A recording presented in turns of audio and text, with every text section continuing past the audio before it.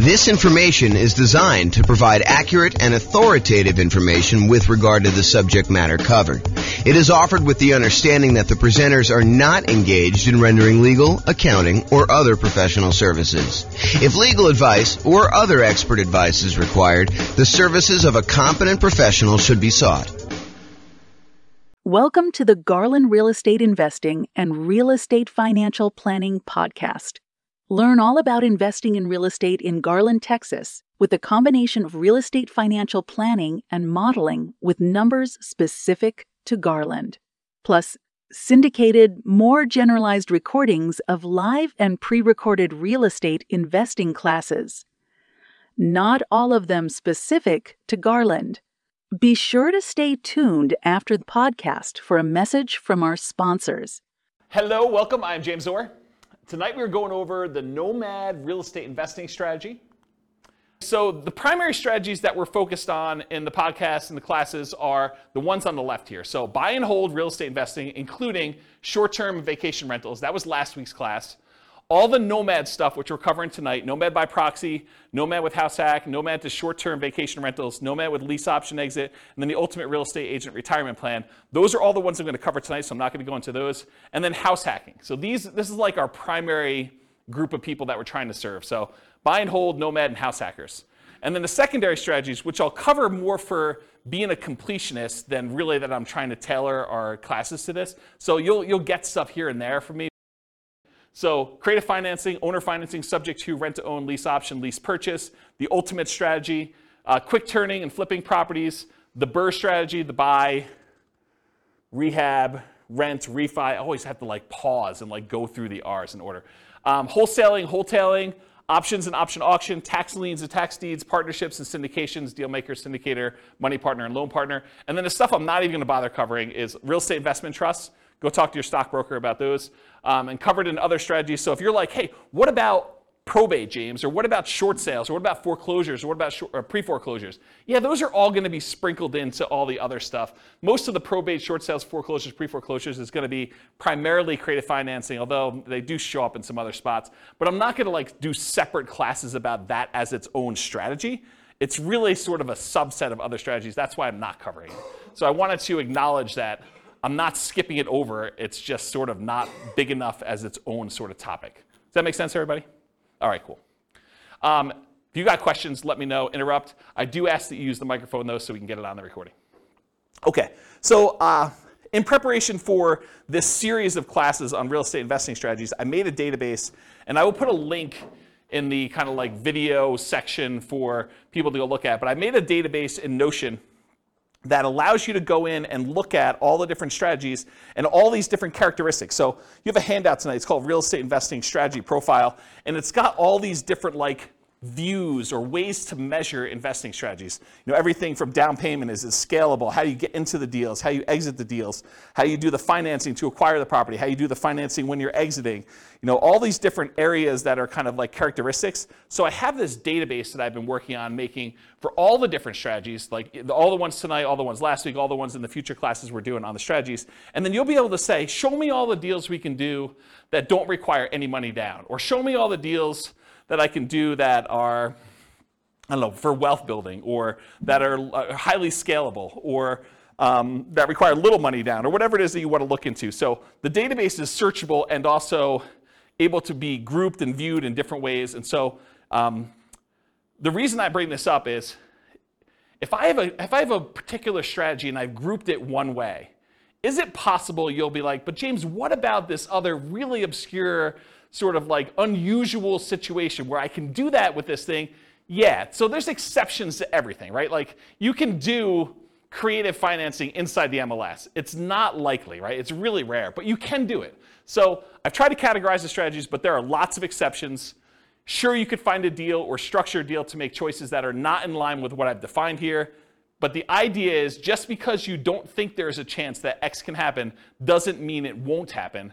This is designed to be a starting point discussion to help you make better investing decisions on your own with additional knowledge. Of course, do your own research and make sure that you understand what's happening. Does that make sense, everybody?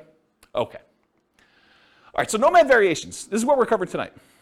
So there's the traditional Nomad model. And for those of you that have never heard the concept of Nomad before, Nomad is something I named. It's not something I invented because people have been moving into houses, moving out of houses and converting to rentals since the beginning of time. That's why we have a woolly mammoth as our logo. So, way back in the day when people were riding woolly mammoths around, they had their cave and they left their cave and they rented out the cave to the person who was coming behind them and they kind of charged them money for it. It's like that old, okay? So the traditional Nomad model is you buy a house as an owner-occupant. You move into the property. You get owner-occupant financing. There's a reason we want owner-occupant financing. It's because it has a lower interest rate usually, and you have less down payment required. So those are the two primary advantages. So you buy a property as an owner-occupant, you move in, you live there for a year. The year requirement is not something I just made up. It's not mathematically based. It is a document you sign at closing that says to the lender, I agree in exchange for getting this lower down payment and better interest rate loan that I will live in the property for a year. If your lender does not require that, you don't need to follow it. But almost every loan I've ever seen that is like a conventional type loan or FHA loan or VA loan has had this document in there. So you're not going to be able to just say, I'm only going to do a 3-month Nomad. I'm going to speed this thing up. I'm going to do 4 a year instead of 1 a year because James doesn't know what he's talking about. Nope, James does know what he's talking about. If he says a year, it's probably there in the document. So make sure you read it and you understand that if you actually don't live there for a year, you are committing loan fraud.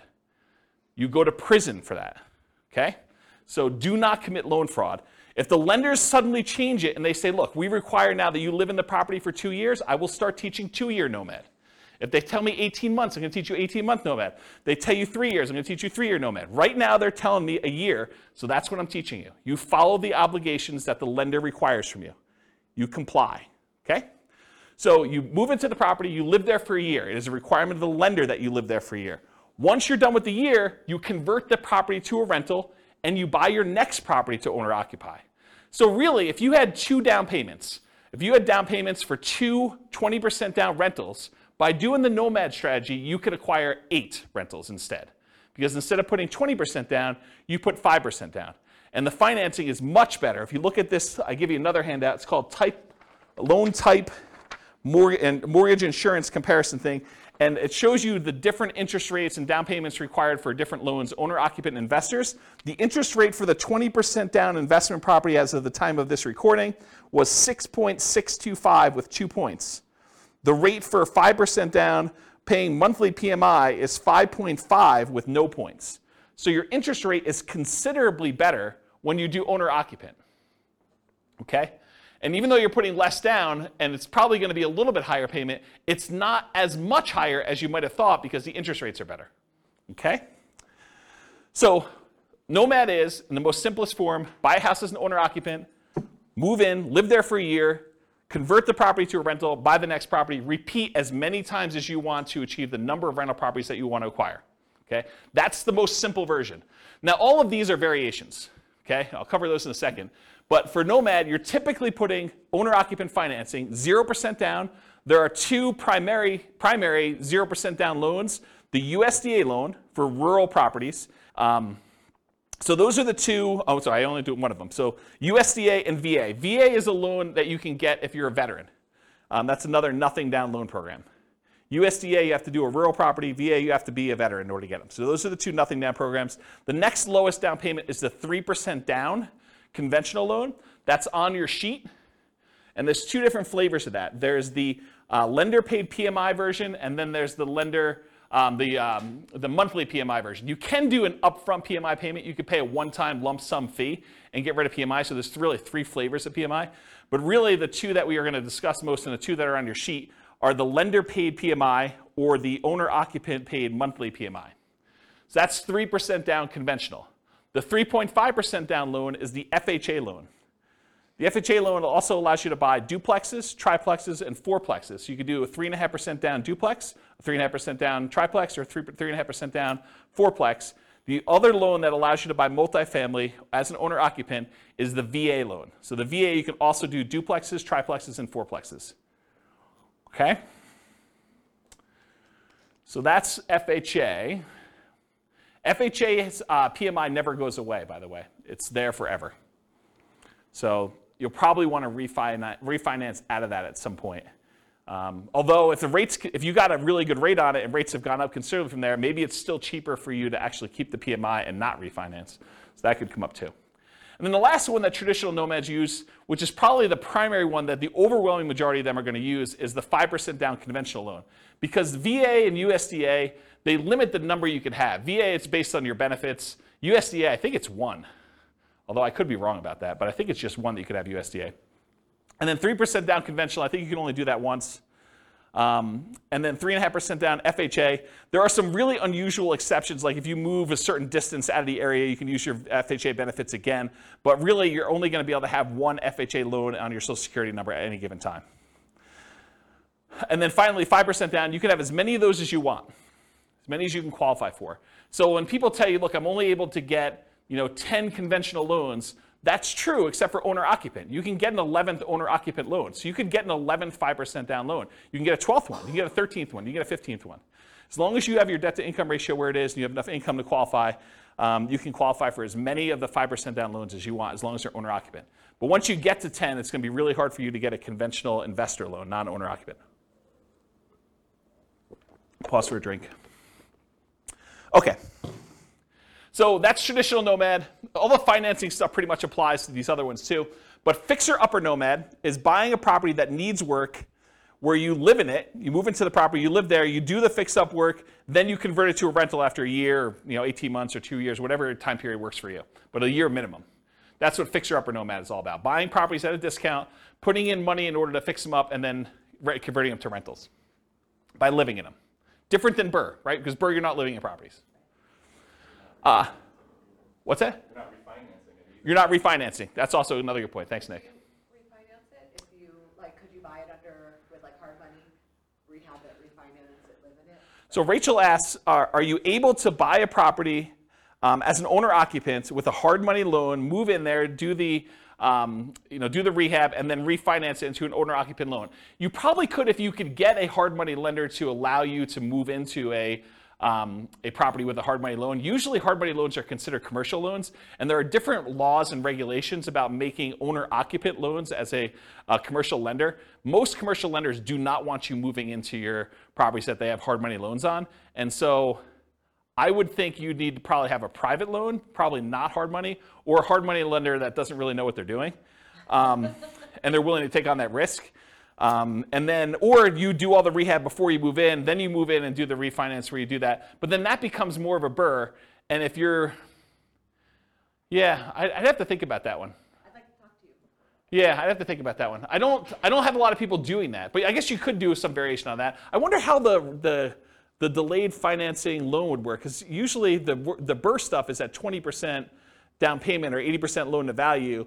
And so that's what we're targeting for our kind of like rate and term refi. When you're doing a delayed one and you have rehab money, I don't know if you could do the 5% down loan programs anymore. You might have to still do like 20% down, which kind of defeats a lot of the benefits of doing Nomad.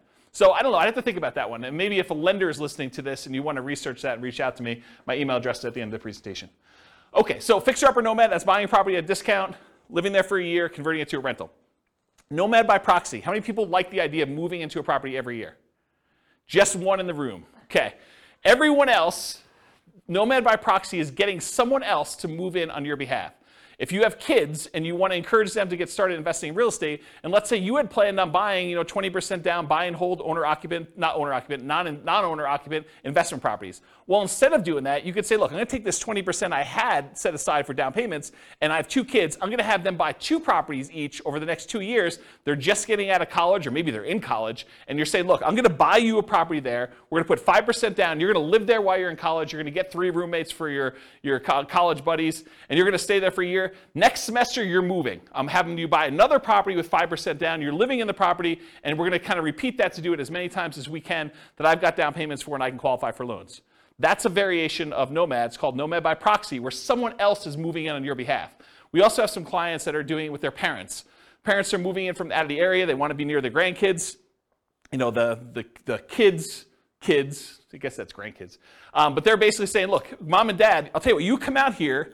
I will put the down payment up for you to move into a property. We'll both own the property together. When you pass on, we just have an understanding that I am inheriting this property. You change your will, right? So you can live in it for the year. You're going to pay me rent, but you're going to be the ones that get an owner-occupant loan. I'm going to put 5% down. You're going to move in. You're going to be the owner-occupant on there. I'm going to help co-sign because you're retired and maybe you can't qualify for the loan. Maybe you don't have the down payment, but that's another version of Nomad by proxy. Okay, Nomad's a short-term rental. So same idea. You Nomad, you move into, you buy a property, you live there for a year. But at the beginning, bless you, at the beginning, you decide, hey, look, I'm not just buying a straight up long-term rental property. I want to find a property that has really good short-term rental or vacation rental properties where this would be a great vacation rental once I move out.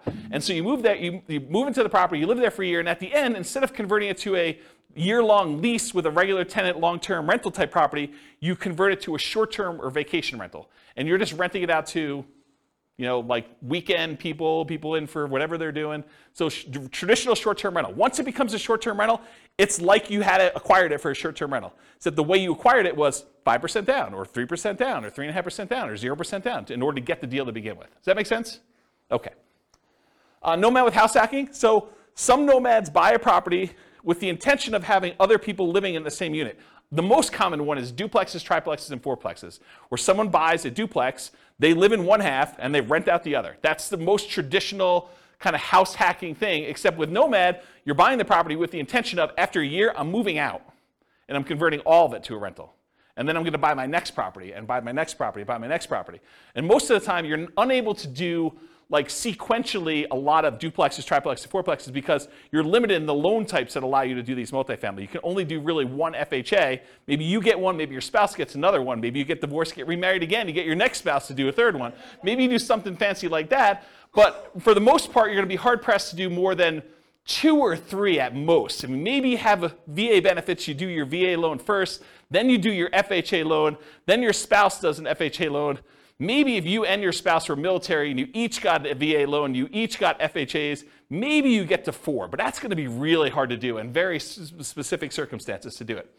Okay, so that's basically, so the house hacking idea is you buy a property, usually it's duplex, triplex, or fourplex, you get roommates for the other units, but you can also do it if you buy a single family home and you want to rent out certain rooms. Or maybe you decide to get an RV, you live in the RV, you rent out the main house, you kind of live in the backyard or the driveway, you can get kind of creative with this idea. Or maybe you've got like a 3-car detached garage and you rent out the spaces. That's another version of house hacking, right? It's like renting out part of the property that you're living in is the definition of house hacking. Okay, so all those different variations exist, Nomad with house hacking. The Nomad with lease option exit. So nomading, you move in, you buy the property, you move in, you live there for a year. At the end of the year, instead of converting it to a long-term, 1 year at a time lease, you say, I'm going to go find a tenant buyer, someone who wants to purchase this property, but they need a year or 2 or 3 in order to get something in line in order to be able to qualify to buy it. Maybe it's enough down payment, or maybe it's time on their new job, or get their debt to income right, or their credit score up, or whatever. But they want to rent it from you for a year or 2 or 3 with the option to buy it from you from a year or 2 or 3 down the road. And so you buy a property, you live there for a year, then you find a tenant buyer instead of a regular tenant, and you actually lease option it to them where they give you an option fee, and then they lease it from you, and then they exercise the option at some point in the future. Or if they don't exercise the option, you get the property back, and you presumably find another tenant buyer to come in and eventually buy that property from you. One of the big benefits of doing this strategy is it can, in an ideal situation, it can eliminate the need for your second and third and fourth and fifth, so on, down payments. Because you can get an option fee from the tenant buyer that is coming in to lease option the property from you that is at least 5% that will cover your down payment on the property that you're moving into and buying. So you could, in theory at least, actually acquire the properties where you do, your option fee covers the down payment for property number 2, and then once you're in property number 2 for a year and you're going to lease option the next one, the option fee from property number 2 could be your down payment for property number 3 that you're buying, and do this. It makes it a lot easier if you at least have the down payment so that you can front it and then you get it back after a year or 2, but you can technically, and lenders have told me they're able to do this, you can technically use that option fee if you get it in advance as your down payment for the next property. Okay. Oh, I'll add one more thing about this lease option thing, which will come up later tonight when I go over the other part of it. And that is, What do you do when the tenant buyer, what I call, pops out the property? They actually execute their option and they purchase it from you, and you walk away with a lump sum of cash. What do you do with that extra cash? Well, I usually combine this Nomad with lease option exit with an additional parallel path of you buying 20% down rentals or 25% down rentals with the extra money you have when they sell. Because you can only move in so often. You can only move in once a year, and eventually you'll have more down payment money than you need for doing Nomad. So eventually you probably will convert that money either in the stock market or something else, or you use it as down payments to buy 15% down, 20% down, or 25% down rentals. Does that make sense? Then you don't have to move into those. So you'd be buying 2 in a year instead of 1. And I did a whole class, I actually wrote a book on this, but I did a whole class on this strategy. I think I called it as something like how to acquire a multi-million-dollar real estate portfolio starting with just $3,000. And the idea was the $3,000 covered you to buy a single property to start with, and then you used option fees in order to acquire the next ones doing lease option exits on all of them. And I gave away the book for Christmas one year. Do you guys remember what year that was? 2017, 2018? It was a long time ago, right? Before the bad times. Before the bad times. But I gave away that as a Christmas gift. And did you guys ever read it? I thought it was a pretty decent book when I wrote it. So if you could find, there's a class on that. I may have even taught it multiple times. I think I taught it multiple times. Anyway, that's the idea. So that's Nomad with lease option exit. And then the last one is, what if you were going to Nomad, but you got your real estate license? So instead of having to come up with 5% down, you come up with 5% down, but you get paid a 3% commission when you buy a property for yourself. And so really you're net out of pocket 2%. So you put 5% up, you immediately get 3% back, so you actually are able to acquire properties with less down. And so we're going to walk through the math tonight of what I'm calling the ultimate real estate agent retirement plan. You have a real estate license, and when you buy your own properties, instead of having to come up with 5%, you can actually get a rebate and get net 2%. Or maybe you buy your first property with 3% down, you get 3% back, you had nothing in the deal. Okay, so that's an example of that. Any questions on the variations? I'm going to go through a lot more detail, but I wanted to cover what they are so that you understand what they are as we go through the kind of like different perspectives. Yeah, microphone for Nick, if you would, Rachel. Thank you. Are you violating the loan by doing the short-term rental and short-term renting it before your 1 year is up? So you're saying, hey, what if I move out of the property early at 11 months and I convert it? No, you still live in it, but like just on the weekends, you rent it out. Oh, I don't think so. I think you could actually do vacation rentals in the first year on an owner-occupant loan. That's my understanding. And the example I'm using to cite that is you can buy a vacation home. You put 10% down. It's technically an owner-occupant second home type loan, but you're renting that out to vacation people in that first year. I don't think there's any laws or rules about that. And let me back up and say this. Check with your lender, because I'm not a lender. I don't know, and your lender may have different rules, or your loan, or they may have changed the rules since you listened to this recording. But go check with your lender and ask them those questions. But my understanding is that there is no problem with that. Yeah, good question. All right, any other questions on these? You guys like this? Pretty cool. It's got a cool class. No? See? Check it out. All right, so now I'm going through this kind of like real estate investing strategy profile, and I'm going to just start talking about the different characteristics of this strategy and the kind of like where it lies. So is this a real estate investing strategy or a real estate entrepreneurship strategy? And I define the difference as this. When you're investing, your primary goal is to take money and get a return on that money. So you put out money and you're expecting to get a return on it. Real estate entrepreneurship is different. You're kind of like starting a business and you expect to get paid primarily for the time you've got invested. Not necessarily the money you're putting into deals, but the work that you're putting in. And so traditionally with buy and hold, you put up 20% down, 25% down, and you want to make it as passive as possible. You're not really trying to get a return on your time. You're trying to get a return on that 20% or that 25% down. With real estate entrepreneurship, you might be going buying properties creatively, lease options or subject to or something like that, where you're primarily going out, you're doing marketing, you're talking to sellers, you're getting a seller to agree to some type of creative financing deal. Maybe you're not putting a lot of money in the deal, but you have a lot of time and effort put into it. And so that's real estate entrepreneurship, where you're trying to get a return on the time you put in primarily versus the money. So nomading, in my opinion, is investing. Is you're putting up some money and you're doing this. There's not a lot of extra work to nomading, more so than just picking out the property, acquiring the property, and moving in. So most of the time, people are typically thinking of nomad real estate investing as an investing strategy rather than real estate entrepreneurship.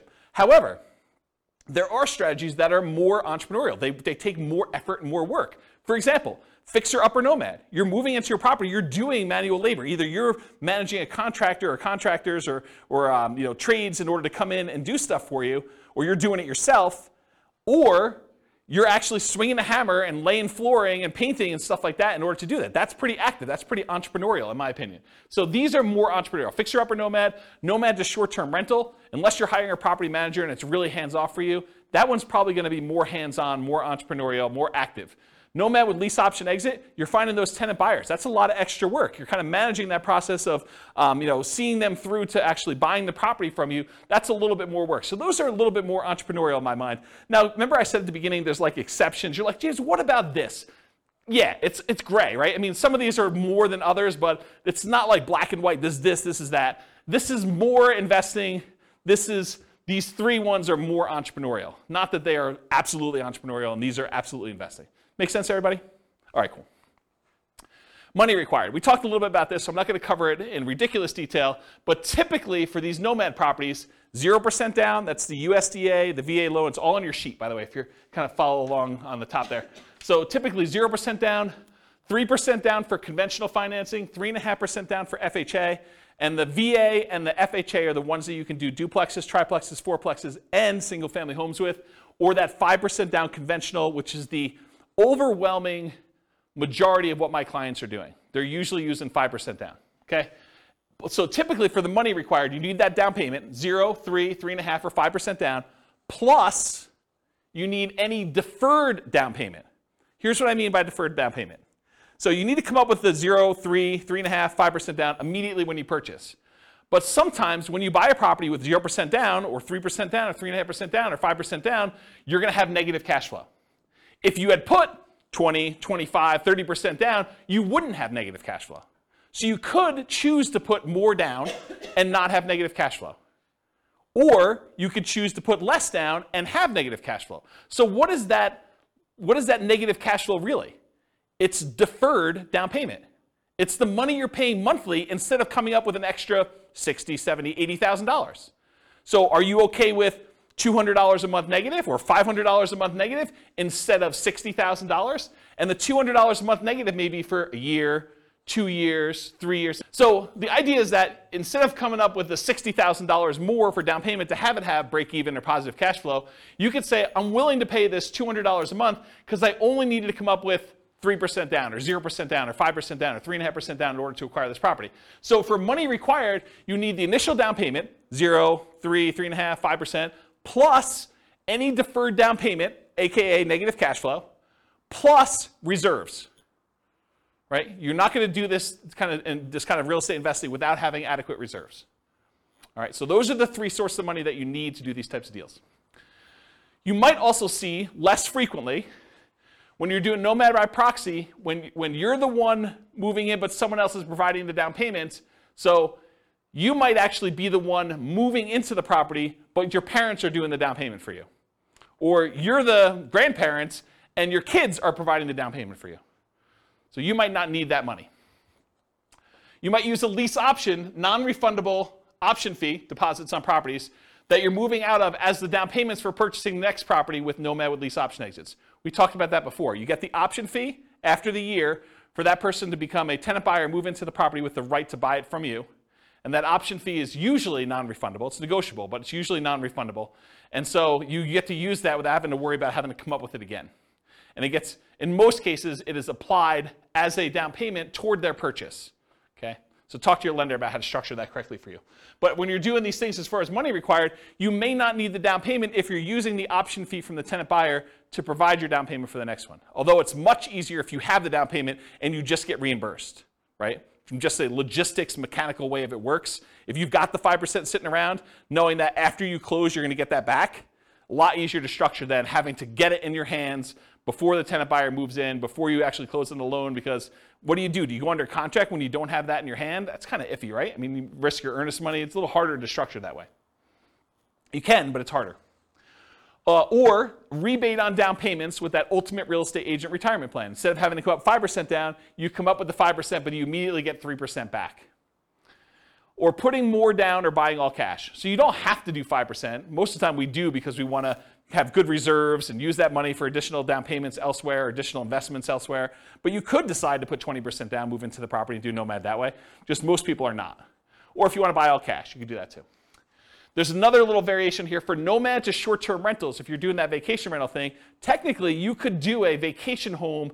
It helps if it's, I think it's probably required actually, that it's in another geographic location for that second home, and for those you put 10% down. So you can get another vacation home and wherever you want to vacation, you vacation in it, a couple weekends a year, and then you rent it out short-term rental for the rest of the time. So you could do that also, usually in parallel for that second home. Any questions on these? Cool. Credit required. So this is traditional owner-occupant financing. You got to qualify for an owner-occupant loan. So you must, I think I hit this home. Did I not cover this? You must move into the property or you're committing loan fraud. Is there anyone confused about that? You got to move into the property, otherwise it's loan fraud. So, and if you're doing Nomad by proxy, somebody has to move into the property.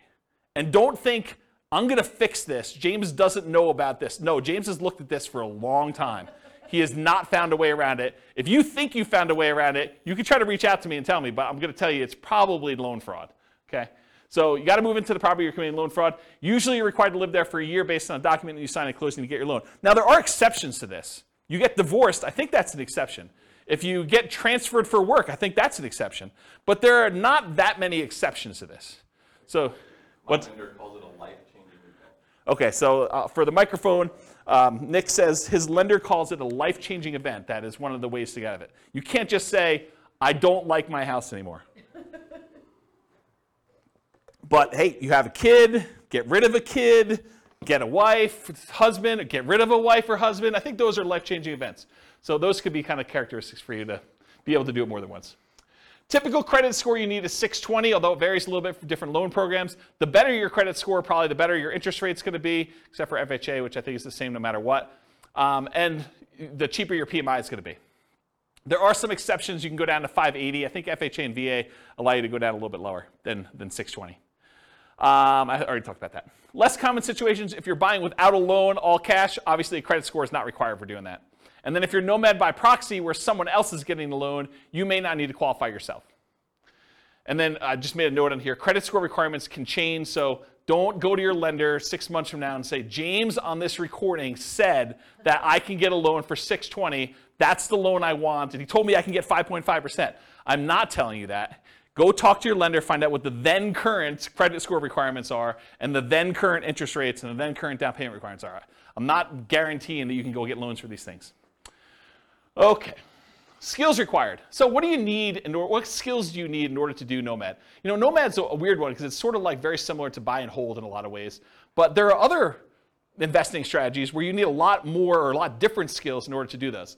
But for nomading, the primary skills are you need to analyze deals. You need to make sure that this is going to be a good rental once you move out. You need to find cash flowing deals. You need to find a property that makes sense for you to buy. You don't want to just buy anything. And I think that's probably one of the bigger mistakes is people buy properties that they primarily, bless you, they primarily want to live in, but that may not make the best rentals. I think there's a little wiggle room there, but you don't go buy your dream house that would never make a good rental just because you can. Okay, so you need to find decent cash flowing deals. Another skill is acquisition financing, getting your owner-occupant loan, understanding how that works. That's a skill you need. And then property management. Once you convert it to a rental, you need to be able to manage the property. So property management is another skill. Now, the skills of property management can vary depending on which strategy you're doing. If you're managing them yourself, that's one strategy. If you're hiring a property manager or a company, that's a different strategy, right? You need the skills of managing a person then, or a company or a team, versus the skills of actually finding tenants, screening tenants, evaluating tenants, lease presentation, ceremony, all that stuff, and then kind of like property management, overseeing repairs and all that, and turns and those things. They're very different skill sets depending on which one you want to do. And then the third version of the skills of property management is doing short-term rentals. Doing short-term rentals is different than regular property management. It's also different than hiring and managing a property manager. So just realize that they can be different flavors of what property management means. And then additional skills may be required for variations like lease options. Right? Understanding that lease options require some additional levels of education and expertise. You need to understand what they are, how they work, paperwork, how your attorney recommends you do them, so on and so forth. Okay, stability. So this was This was a email I got probably like, I don't know, 3 months ago, 6 months ago now. And it was a guy that does the Farnham Street blog, whose name escapes me, and I probably should have looked it up because I forgot it last week too. But he basically sent out this blog post in an email, and it was about this idea of active versus passive stability. And the basic concept is something is considered passive if you do it, and then you don't have to do anything to it anymore. It's sort of like it'll take care of itself. But then there's this idea of active stability where you actually have to keep doing something to something, or it'll blow up or destroy you or kill you or whatever it is, or it'll kind of eat up, your investment or do poorly for you. And so real estate on a whole is very active, right? If you don't do anything with your property, even if it's vacant land, if you don't pay your taxes on it, they're going to come and they're going to take the property, right? They're going to do your foreclosure, they'll have a tax lien or tax deed sale, and you'll lose the property. So it's very active. But even within the active part of it, there's some variations. For example, if you go get a 30-year amortizing loan, that's more passive than getting a interest-only loan that has a balloon, right? If you don't really do anything with the loan, over 30 years, that thing will pay off, right? You're just making the payments every month, that'll pay off. Whereas with an interest-only loan with a balloon, you might make payments for 10 years, but at 10 years, you got to take an action, because there's a balloon that says the balance is due at 10 years. So if you don't do a refinance or sell the property, you're going to have a real problem. And so can you see that doing an interest-only loan with a balloon is more active than a 30-year amortizing loan that is more passive? Even though both of them are really active. You got to do stuff with them, right? So I started thinking about this idea of stability in real estate investing. So even more active than passive are fixer-upper nomads. Got to do the work, got to get in the property, got to do everything you need to do there. Nomad to short-term rental. You got to kind of manage the short-term rentals or manage a manager doing that. And then Nomad with those lease option exits. That is more active than a traditional Nomad just rent it out long-term. Okay? So those are the more active versions of this. And then I have a little thing over here of just about like the difference between active and passive. You can read through that if you want to. Any other questions? Sweet. Am I going too fast? Okay, good. I'm going to take a drink though. Scalability.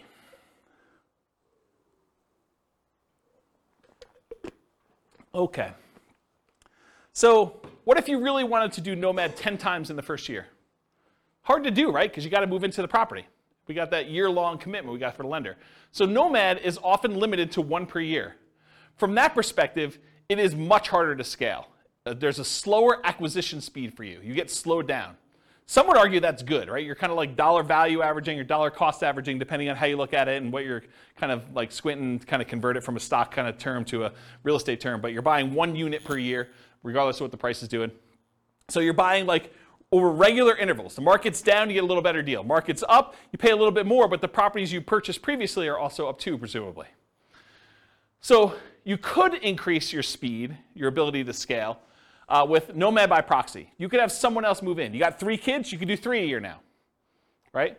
You got 2 sets of grandparents, you want them to move near you, great, you can now do 2 a year.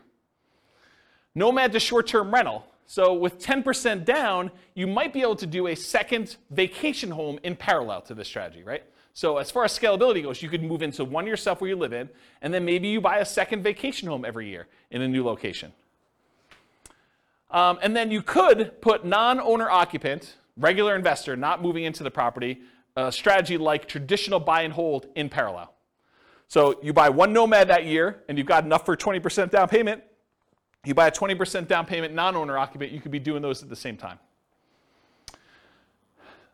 So as from a scalability perspective, though, there is something working in your favor with Nomad, and that is it is 1/4 the down payment required for traditional buy and hold. Instead of having to save up 20% down, you only need to save up 5% down.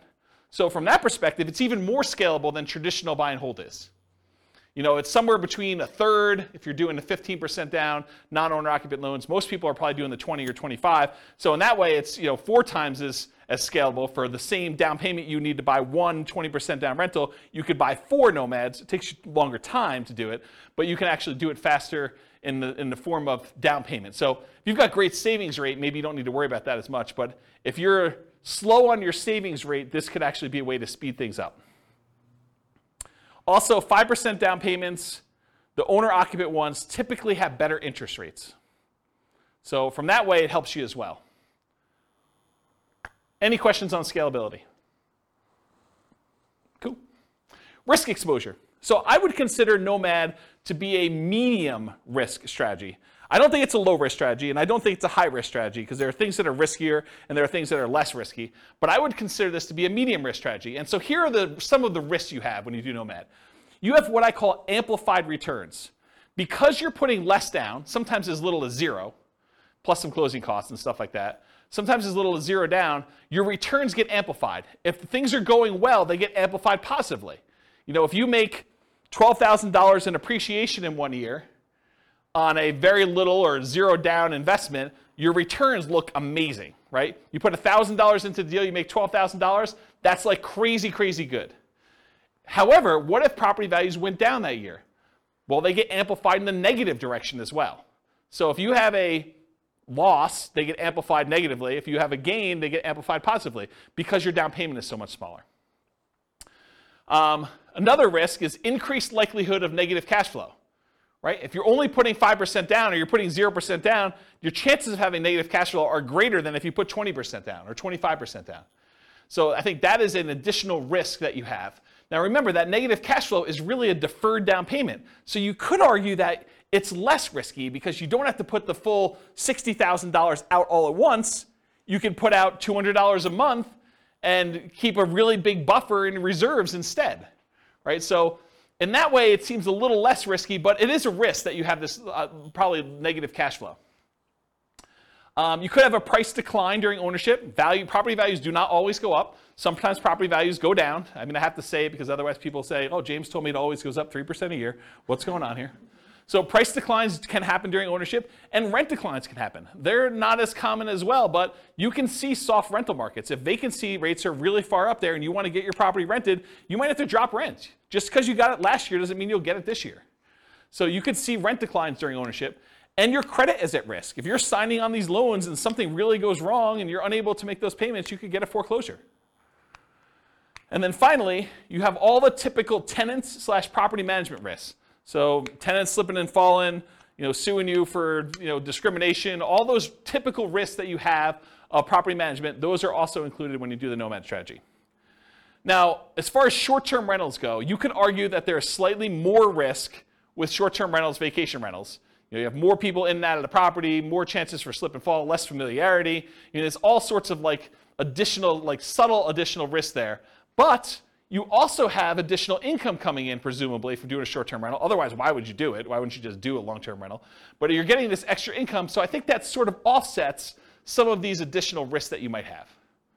So I don't know, maybe it's a little bit more neutral, but you also have an unusual risk with short-term rentals, and that is the risk of kind of like HOA or city or county or local governments or even insurance companies changing their policies such that the property you were once using as a short-term rental can no longer be used as a short-term rental.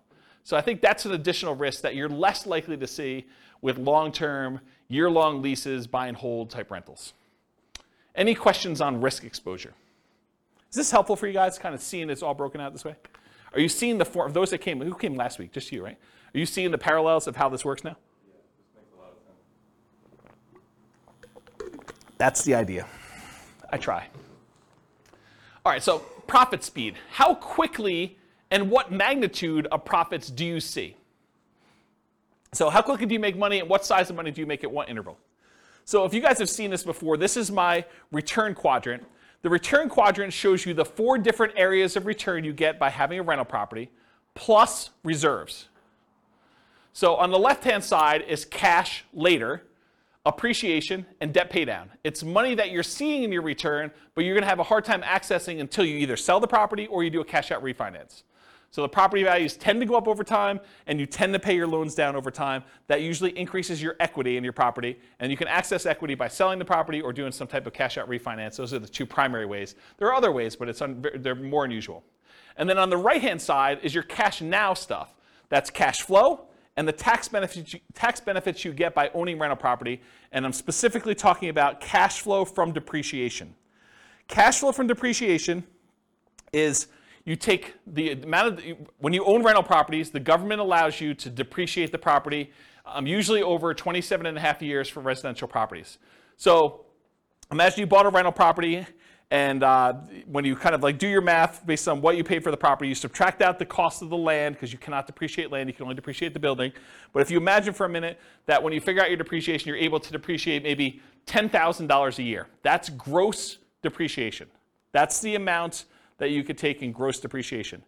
And then I'm not an accountant, go talk to your own accountant, but this is my layman's version, and you cannot use this version on your tax returns, but this is basically how it works.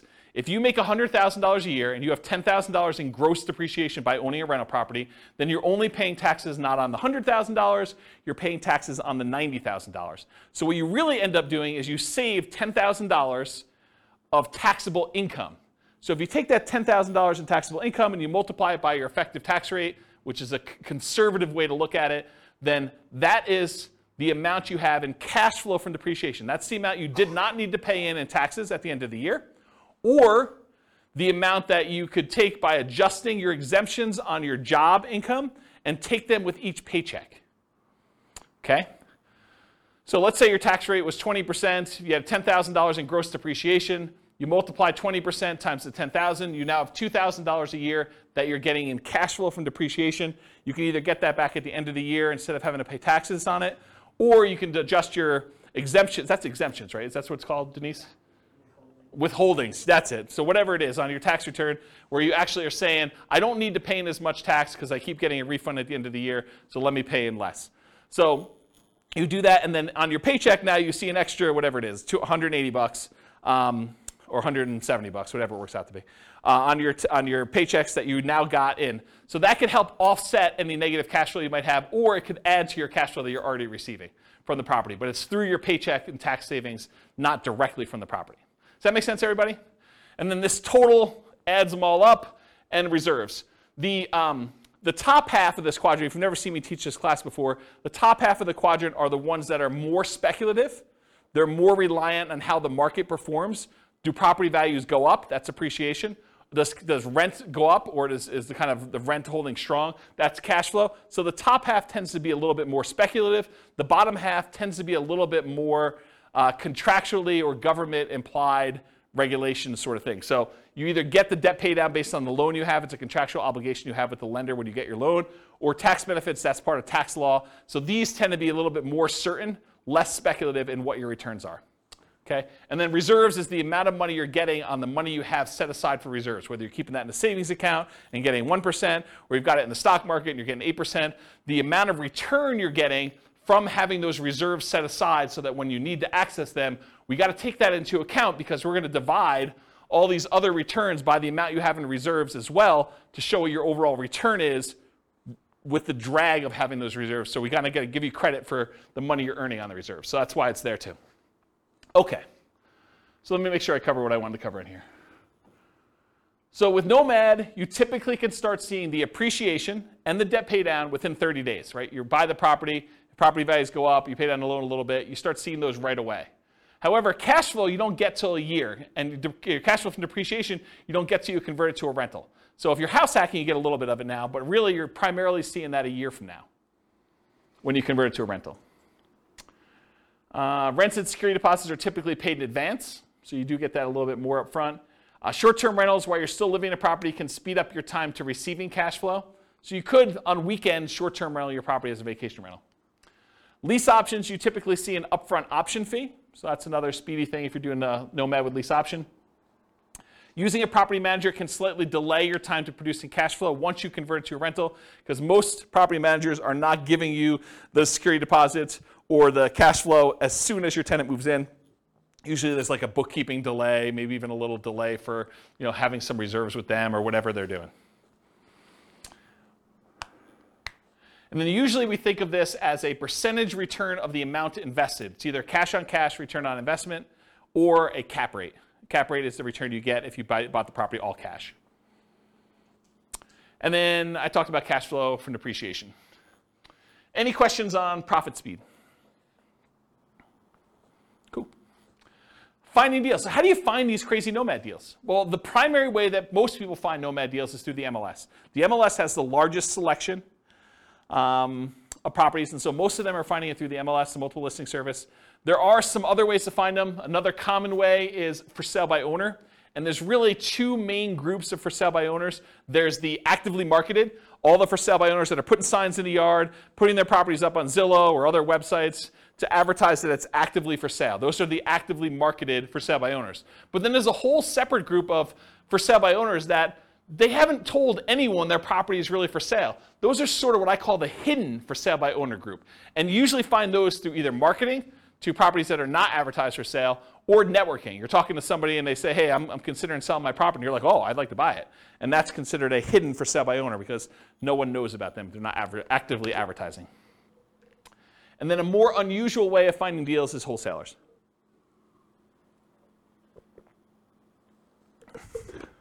Okay.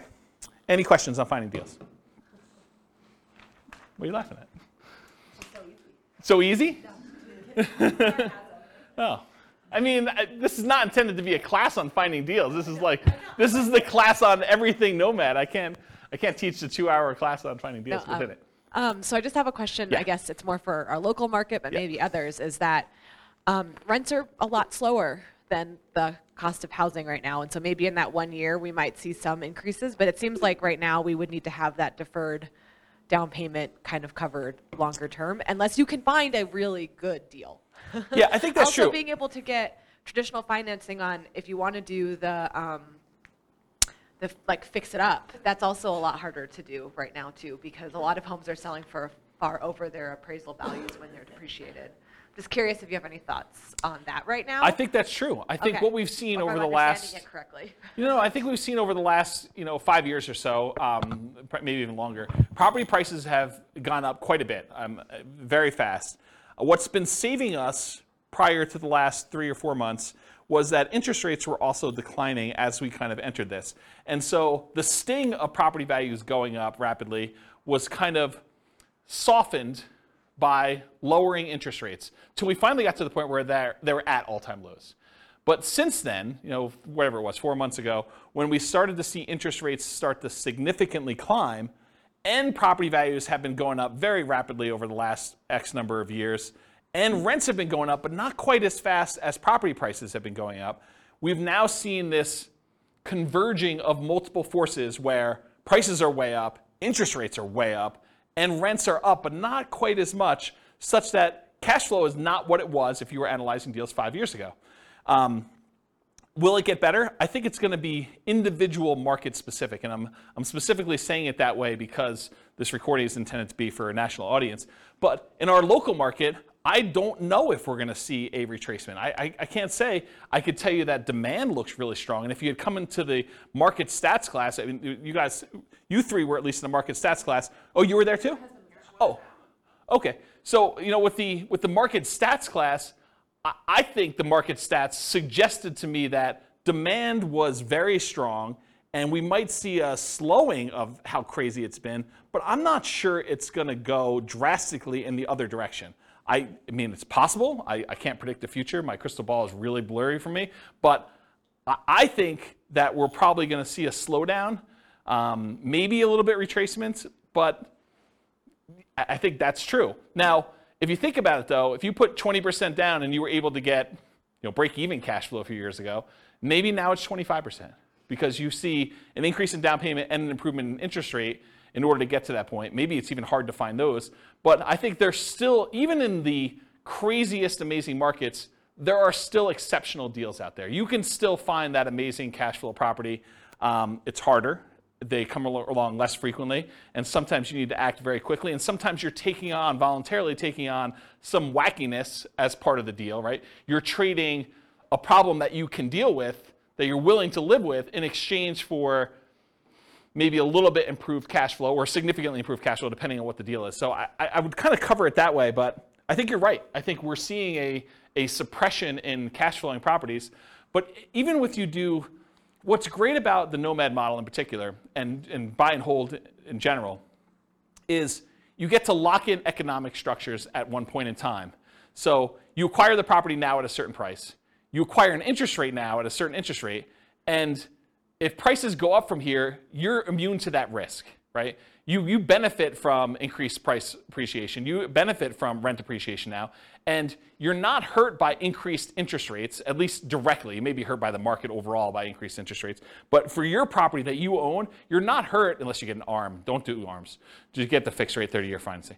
But you're not really hurt by interest rates going up. And actually, when interest rates do decline, because it's a cycle. I mean, things go up and things go down. It may not go back down to all-time lows that we've seen, but you may be able to ratchet down your interest rate at some point in the future where you were locked in at, whatever it was, 6.75 if you got a non-owner occupied type loan, and now they come back down to 5%. Well, now you can improve your position 5 years from now when prices have gone up, rents have gone up, and interest rates have come down a little bit. So you get the benefit of sort of locking in these things. So in my opinion, one of the great benefits of Nomad and buy and hold in general is being able to control this asset, and then you can sort of benefit from when the market goes in your favor, but you're not hurt much by a market going against you, at least if you're holding on. If you're trying to get in and out and the market goes south and you're trying to get out of a fix and flip, that's hard, right? I mean, you could actually lose money. But if you're kind of holding a property and we have even a 5-year long dip, okay. I mean, if your intention is to hold that for 30 years and pay it off, does it really matter? Probably not, right? So I don't know. That's how I see it short term. Hope that answered your question. That answered? Okay, good. All right, so for analyzing deals, how do you analyze a Nomad deal? You can go download the spreadsheet, realestatefinancialplanner.com/spreadsheet. I did a whole class on all the inputs for this, but this is how you do the deal analysis. You put in all the numbers over here. And the one thing I will say about Nomad is when we analyze a Nomad deal, because you're living in the property for the first year and then you're converting it to a rental in year 2, we just assume that we're analyzing it in year 2. So year 1 becomes year 2. It's going to be off a little bit. You'll pay down a little bit more on the loan. Your appreciation will probably be a little bit better, but don't worry about it.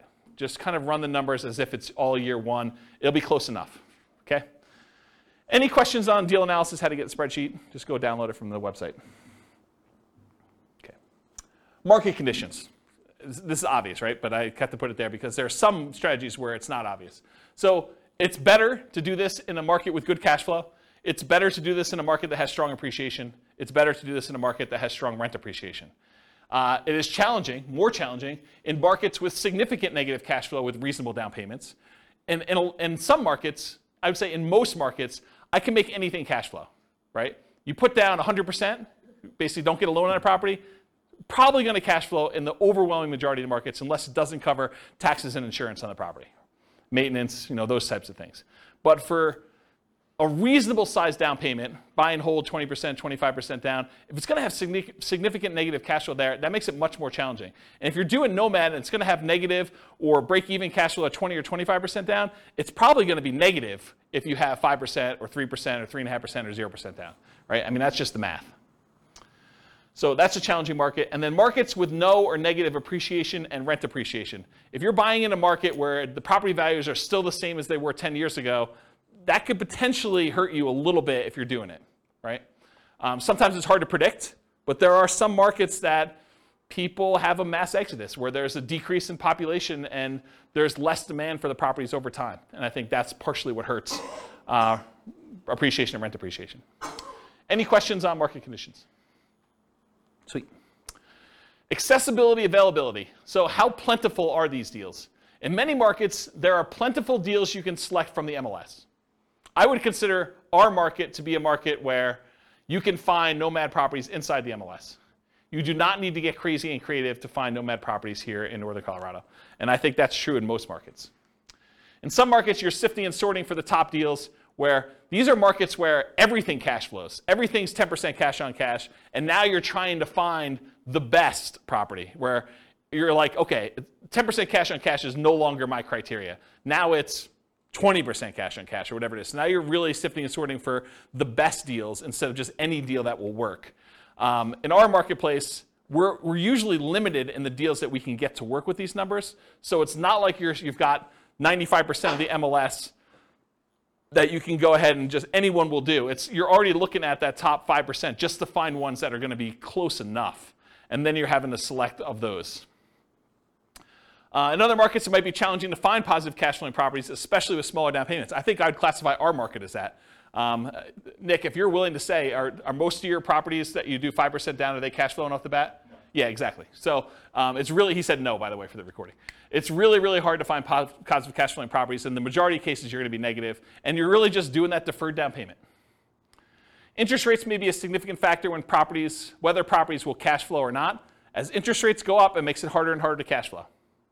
Owner-occupant rates can help over traditional buy and hold. If you're doing non-owner-occupant financing, those rates tend to be much higher. Look at the handout that's included, loan type, mortgage insurance comparisons, and it shows you the non-owner-occupant ones, the rates for those, and then the owner-occupant ones that show you kind of what the benefits are there. It's pretty significant. And then, of course, if you're doing short-term vacation rentals, make sure that you can do a vacation rental in that property, at least when you buy it. It may change over time, but at least when you buy it, try to make sure that you can do it before you purchase the property or go under contract. Okay. Using retirement accounts. So in some real estate investing strategies, you can use your retirement account, self-directed IRA, self-directed 401k in order to do investing. Since you're doing owner-occupants for Nomad, you cannot use your self-directed IRA, self-directed 401k. I think it's called self-dealing or something like that, where you're unable. Is that the term? Do you guys know? Yeah. Self-dealing, if you're actually trying to do owner-occupant stuff with it. And you'd be restricted if you were trying to do stuff in your lineal ancestry sort of thing, doing it for your parents or your kids. You still cannot do self-directed IRA and deal with direct lineal bloodline sort of family relations. So you have to do it with, I don't know, somebody who is outside of that relationship. Go talk to a specialist in doing self-directed IRAs or 401ks if you want details on that. Or maybe I'll do a class on it at some point. All right, any questions on this? Sweet. Quantitative analysis. Okay, so this was the first, whatever it was. I can't even do math now. First 5/8 of the class was all about sort of like a qualitative analysis showing you like how the different characteristics of this as a real estate investing strategy are, and I kind of measured some different things to show you this is how it is. The second half, I'm really going to focus, second 3/8, I'm going to focus primarily on more of a quantitative study of like, how does this strategy compare if we're doing buy and hold? With my thinking being that as I do different strategies over different classes, over different kind of nights and stuff like that, I will kind of reference back the other ones that we did to show how those did numerically, and then how does that compare to the strategies that we've already covered. So you'll be able to see tonight at least buy and hold to Nomad, and then as I move forward, I'll look back at buy and hold and Nomad and whatever we're doing that night to kind of give you a comparison. So that was my thinking. We'll see how it goes because it's already getting overwhelming with just the buy and hold comparison, but that's my intention as of right now. So here it is. How well does Nomad perform toward achieving financial independence? That's primarily what I'm looking to measure. And as I go through these, one of the things I realized very quickly as I went through them, because I was making decisions as to, well, I'm not going to show 30 examples of this one. I could show 30 examples of this strategy versus 30 examples of this strategy. I'm just sort of showing one or two of each kind of group, but each individual sub-variation of Nomad could literally be its own full-day seminar, not even just one class. It could be like a full day of, let's go over all the different ways that Nomad with lease option could work and how that impacts your ability to achieve financial independence and how they compare and risk. And there's there's a lot of stuff. So I have a lot of stuff I can cover over the future. So there will probably be their own eventual full classes on each. And there probably are at least a full class or several classes on them. It is, and this is kind of like a warning to you, it's naive to generalize these results. Okay, so if you go and say, oh, James said, and I'm making this up because I don't remember, James said lease option is the best strategy I should do, so I'm always going to do lease options in every situation. And he says Nomad by proxy is the second worst, so I should never do that one. Oh, that would be bad for you, because this was a very specific situation for a very specific group of people with very specific amount of money they've got coming in, and property prices and appreciation and their rent to price ratios. Like all those things will come into play. And I think I talk about this at the very, very end, but you can't just assume that because I told you X was the best, that X will always be the best in all situations for all people, including you. Okay? But I'm going to show you like a very specific situation and how it plays out for them. All right, so for quantitative analysis, we're going to do Nomad. We're going to do 5% down payment with PMI. For Nomad to short-term rentals, I've done significantly higher income. I think I increased the income you're getting on rent by 25%, and then significantly higher expenses. I changed maintenance from 10% to 20%. In many cases, there's usually more work involved in that one as well. So part of the increased income that you're getting from doing short-term rentals is your labor, right? It's like you need to figure out what your dollar per hour is in addition to the extra income you're earning by the kind of characteristics of that. Then I'll do fixer-upper Nomad, Nomad by proxy, Nomad with house hacking, Nomad with lease option, and the ultimate real estate agent retirement plan. All the ones we covered, I'm going to do examples of. Okay. So first, I need to tell you how I define financial independence, because I think that's important for you to know what I'm measuring. So financial independence for me in this definition and what we're doing tonight, and I think it's a good general one, but it is when your investments provide your minimum target monthly income in retirement. What some people might call lean fire or just regular fire. It's when your investments provide you enough money coming in where you can live off of those things without doing additional work. You may choose to do additional work, but you could actually stop working. It consists of three things. Thing number one, any passive income you have coming in from Social Security, pensions, or annuities. Those are your three sources of passive income. If you could think of another one, let me know. It also consists of, number two, any net cash flow after all expenses from rentals. So net expenses after vacancy, property management, maintenance, taxes, insurance, mortgage, principal, and interest. Like all of those things that get included in there has to be net cash flow after all of those. And then finally, number three, whatever yearly safe withdrawal rate you believe is correct times the amount you have invested in stocks or bonds or something else. You cannot double dip and count equity times your safe withdrawal rate. That's already being counted in your cash flow. You can't count the amount you have in your pension if you're already counting that somewhere else. This is additional money that you have invested most of the time in stocks or bonds, but it can be anything else, okay? And that's the return you get on those. So it's three things: that passive income from Social Security, pensions, and annuities, net cash flow from rentals, and then your yearly safe withdrawal rate on any invested assets, okay? Those are when the sum of all three of those, when those exceed your minimum target monthly income in retirement, you meet the definition of being financially independent. That's my definition for tonight. Any questions on that? Cool. So all of these assumptions are changeable. I will put the links to the actual scenarios. You can copy them into your own account, and you could say, oh, I'm not like this person. I make X amount more or X amount less, or my properties are this or that or whatever. All of these things, all these assumptions are changeable, but this is what the situation is. So I picked an arbitrary couple. They're married. They're both 21 years old. They recently graduated from college, and they're working in a technology department of a large healthcare business. They have a total of $10,000 saved up between the both of them. It's not each, it's combined. They earn a total of $72,000 per year combined, not each.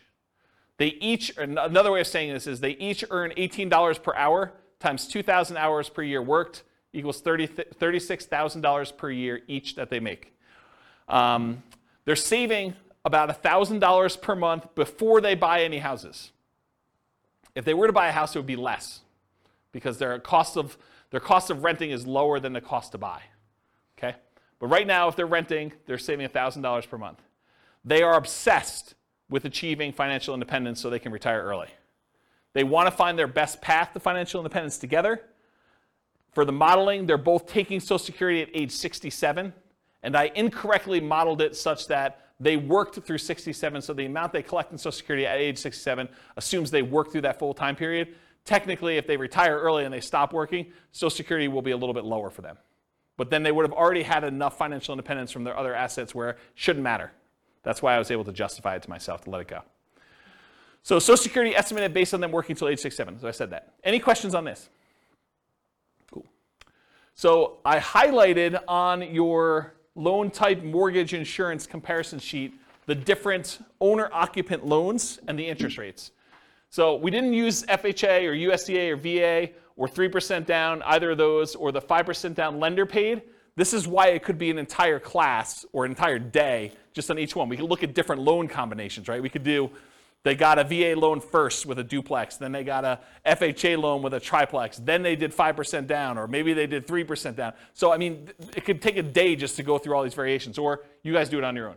What I did is I said, okay, they're doing 5% down with monthly mortgage insurance at 5.5. That's what I use for that, okay? Any questions on loan? Okay, these are more changeable scenario assumptions. I said, let's model this for 60 years, 720 months. I went and I looked up what their kind of like generic effective income tax rate would be for earning that $72,000 a year. 17.85% is what their effective income tax rate would be for that. I assumed it's a 3% inflation rate for the entire period. You know, we're seeing a higher than inflation right now. Maybe it'll be lower in the future. Maybe it'll be 3%. Who knows? The Fed's stated ideal inflation rate is 2%, for those that know. We assume 5.5% mortgage interest rate, owner-occupant rate with 5% down. I assume they're using a 4% yearly safe withdrawal rate. So any extra money they have invested in the stock market, I'm using 4% safe withdrawal rate to see if that contributes to them achieving financial independence. So they'll have their rental property income from the stuff they're doing with rentals, but any extra money they have set aside, we can use that towards seeing if they qualify for being financially independent. They need $5,000 minimum target monthly income in retirement in today's dollars. That does adjust up with inflation over time. So 10 years from now, it's not $5,000, it's whatever it is, $6,000 and change. I'm guessing, I don't know if that's the exact number, but it goes up over time. So the kind of like hurdle, the threshold for them to be considered financially independent is getting harder and harder the longer they wait. Another way of saying that, okay? And why did I use $5,000? They make $6,000 a month. 6 times 12 is 72, right? So why am I using $5,000 here for minimum target? Because they're saving $1,000 a month. So this is sort of like the money that they're living on. When they're finally financially independent, they're retired, they don't have to save that $1,000 anymore. Okay, so we're saying that they only need $5,000 to be considered financially independent. And just arbitrarily, I said that $10,000 is their ideal lifestyle. So we'll see, maybe not tonight, but we'll see in other things that I do when they achieve $10,000 as an ideal target monthly income retirement as another chart. Any questions on these assumptions? Sweet, take a drink.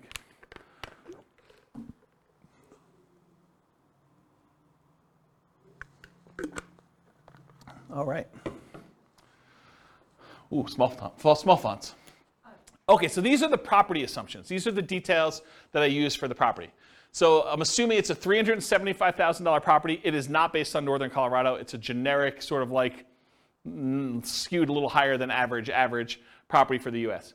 So $375 property value, purchase price, and it goes up at a rate of 3% a year. The same rate as inflation. For a fixer-upper Nomad, for the one when I do fixer-upper, they're buying it at a 10% discount. That's what my assumption was, okay? I'm assuming they put a 5% down payment, so it's 5% of purchase price for down payment. There is PMI. For the fixer-upper, I'm saying they need to spend, bless you, I'm saying they need to spend $12,000 in fix-up money, as well as the down payment and any closing costs in order to fix that property up and capture the 10%. So it's not like they got 10% profit. They got a 10% discount, then they had to put $12K up in order to capture the rest of it, okay? For lease option, I'm using the option fee for paying the down payment on the second property on, so it does not require a 5% down payment for subsequent ones after the first one. They got to save up for the first one now. And then for the ultimate real estate agent retirement plan, I'm assuming they're getting a 3% rebate as a commission. Everyone knows that real estate commissions are not fixed. They are negotiated, and that 3% is arbitrary, and I picked it. I'm not saying that that's what you will always get. Could be higher, could be lower. It's whatever you negotiate. I'm also saying 1% of the purchase price and closing costs at the time of purchase. There are no seller concessions, so the seller is not contributing towards your closing costs in any way. The interest rate is 5.5 for the 5% down plus PMI. It's a 360-month mortgage term, 30-year loan. Rent on this property is $2,600 per month, but rent increases at a rate of 3% per year as well. So rent keeps pace with inflation. You could argue that you might be able to do better with lease options. So I didn't do this, but you could say, look, I'm allowing these guys to buy the property. Why would I charge them the same rent that I would charge someone who is doing a lease with an option to buy? I probably could get a small premium for doing that. I didn't do it in this case. So lease option is handicapped a little bit. And then for house hackers, if you're renting out 1 bedroom, I'm assuming you're getting $650 a month for that bedroom. If you're renting out 2, that's 2 times $650 or $1,300. If you're renting out 3, I assumed it's $650 for all 3. That's $1,950 if I did my math right. So while you're owner occupying the properties, you are collecting that on 1 property. Once you convert it to a regular rental, it's the $2,600 a month. 3% of the monthly income is the assumed vacancy rate. So that's what I assume for vacancy. That's if they're managing their properties well. They're starting 60 to 90 days ahead of time. They're not letting the properties go vacant before they start marketing. They're really doing a good job managing their properties. 10% of the monthly income is the assumed maintenance rate. So that's what we're setting aside for maintenance. And then 0.75% of the value of the property is assumed property taxes. So property taxes at the start is about $28, $12, $50 per year. And some people in other states are thinking, wow, James, that's really low. And some people are like, wow, that's really high. So we're using a number that I think is defensible. Again, you can copy these to your own account and change all the assumptions. And as the property value goes up, so does that taxes, because it's based on the value of the property each year instead of it being just a fixed number. And then I'm saying 0.4% of the value of the property each year is assumed for the property insurance rate. So based on that initial value of $375, it's about $1,500 per year. And again, people in other states are like, James, that's really low or really high, although I think most people will say that's really low. This is a residential property, and 15% of the purchase price is considered the value of the land. So you cannot depreciate the value of the land, so that is my assumption for that calculation. And so that's when I'm doing my depreciation calculation. I'm saying that 85% of the purchase price is the depreciable amount. Any questions on my property assumptions? It's going slow so that when I give you the numbers, you're not asking me all the questions about my assumptions. This is why I take the time to do it ahead of time. There's some thought here. Okay, so this is sort of a review. If you came last week, we did the buy and hold stuff. So this is them if they say, look, I'm not doing any real estate at all. This is the person's situation. We just covered all the details. This is them investing completely in stocks. No real estate, they're renting. So if they just do all stocks, no real estate, it takes them 482 months in order to be able to be financially independent. And it's all from their stock market account and if they hit Social Security, from the Social Security. I have a quick question. Yeah. Do you assume their salaries follow inflation, or do you keep Yes. Yes, Okay. the salary does increase with inflation. and Yep. it's the same as inflation? And expenses. Okay. So their personal expenses and their salary increase with inflation. Yeah. Okay. Yep, absolutely. So really, they may be saving slightly more than $1,000 a month over time, but if you adjust back for inflation, it's actually $1,000 in inflated dollars. But a lot of jobs don't follow inflation, so that's why. And So some do. most do better when you figure that people jump job to job. Yeah. but- Yeah. Yep. Yeah, I looked at data on that a long time ago. All right, so any questions on this? Cool, that's easy. All right, so now we've added in, they're gonna buy 1 owner-occupant property. They're just gonna move in, and now they're gonna actually invest in stocks. Now, when they move into an owner-occupant property, they actually end up saving less, right? Because the amount that it costs them to buy a property is much higher than the amount that it costs them to rent a property. So in that case, we make an adjustment, and they end up saving less. Still, though, works out better. 396 months. And it turns out it's 396 months. I'll kind of jump ahead. I'll steal some thunder for myself. Turns out it's 396 months because that's when they pay off their property. And when you pay off your property, you no longer have to pay the principal and interest part of that payment. And so that actually gets subtracted from the $5,000 they need to earn in order to be considered financially independent. It's now $5,000 minus that principal and interest part because they don't have a housing expense. They have taxes and insurance and maintenance on the property, but they don't have a principal and interest part. And so they achieve financial independence when that property is free and clear. Does that make sense? Okay. Now, this other one is they rent, but they're buying 20% down payment rentals. That takes 370 months for them to be financially independent. So it gets a little bit better if they buy 20% down rentals. Then if they buy 25% down rentals, they're still renting themselves, they can achieve financial independence in 346 months. A little faster. What if they do 15% down rentals? Takes a little longer, 370 months. Okay? To rent or buy. Should Norm and Norma keep renting for $1,800 a month? It increases with inflation. Or buy a property with almost $600 a month higher monthly cost. They go from saving about $1,000 per month when renting to about $420 per month when they buy a property to live in. So they significantly decrease their savings amount. Yeah, Nick? But like you were saying, that's a fixed cost that never changes. Yes, and it does switch over after some point. Yeah, I'm going to do a whole chart on that for the upcoming podcast. Yep, you're right though. Should they rent or buy? So when nomading, except nomading by proxy, they are moving in and therefore have this reduced savings amount. Right? So when they do nomad, they're buying a property to live in, and so they're not saving $1,000 a month anymore. Now they're saving less, like $420 a month. And as they buy more and more expensive properties, it may even get worse. Right? So will it matter? Like, is that going to really hurt them? We're going to find out. So now I've said, what if they buy their one owner occupant, then they do 20% down payment rentals? Well, that actually increases to 394 months. What if they buy one owner occupant, then they do 25% down? Same thing, 394 months. Huh, that's weird. They're the same amount for buying 20% or 25%. What if they do one owner occupant, then they buy 15% down rentals? Huh, that's also 394 months. Why are all three of those 394 months? Well, I told you. It's because that's when they pay off the house that they lived in. So they were getting close, but then once they pay off their house, everything goes off. It's like they achieve it instantly then. Make sense? So that's what I say here. Basically, all these are really, really similar. That's when they pay off their houses. Okay, let's talk about Nomad. So they're going to do 10 Nomad properties. 9 of them will be rentals. The last one they're going to live in. All 5% down. So besides short-term rentals with higher rent and more work, nomading is the fastest strategy to achieve financial independence. It comes in at 320 months. Okay? So 320 months is how long it takes when you nomad. They don't even buy their 9th and 10th property until well after they achieve financial independence, though. So fixer-upper nomad. They're buying properties at a 10% discount. So 10% discount is about $37,500. But it costs them $12,000, adjusted up for inflation. So that changes over time. The later it gets, the more expensive it is, to capture that amount. This is not counting any labor you're doing for yourself. Right? All that may be extra. So $37,500 discount minus $12,000 in rehab costs. So you're really capturing about $25,000 in equity when you do this fixer-upper nomad model.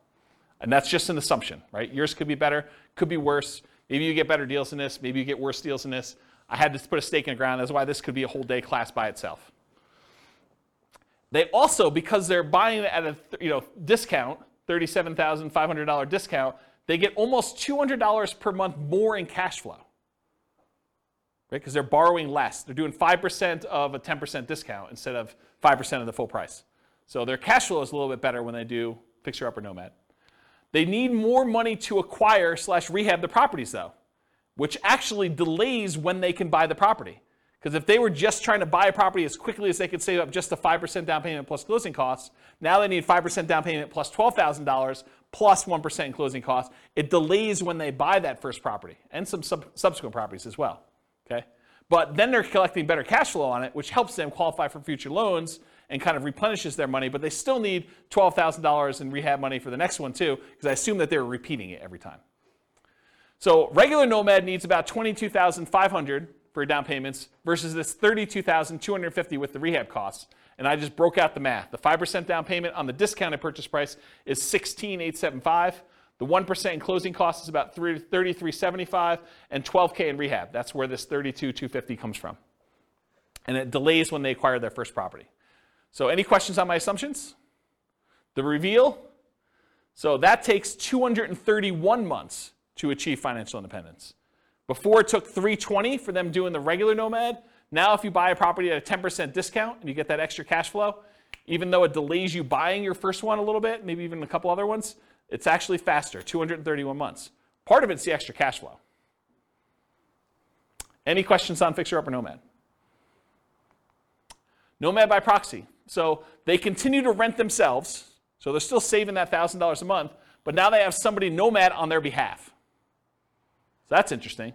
We've assumed that they have more than one proxy, which is a big assumption, because if you're just thinking I've got one kid or one friend or one parent or whatever it is who's willing to do this nomad by proxy for me, then this would slow it down, because I've assumed that they could do it as quickly as they can come up with that 5% down payment, and they've got enough people to do it where they're doing that. I assumed that there was no benefit or compensation to the proxy. Most of the time when you're having someone nomad by proxy, you're giving them below market rent or ownership in the deal or something else. And I did not assume that in this case, which is a big assumption. And that's why this whole thing could be its own class, right? It could be a whole full day class. They just started paying rent right away. One of the reasons this one does so well is they collect rent right away, so they don't have to wait a year while they're living in the property. They have improved debt to income, which helps them qualify. They're still renting and have income property and properties, and then they buy faster than one per year, because they've got the Nomad by proxy. So this shows you how quickly they're acquiring properties. This is the number of properties owned, and this is time.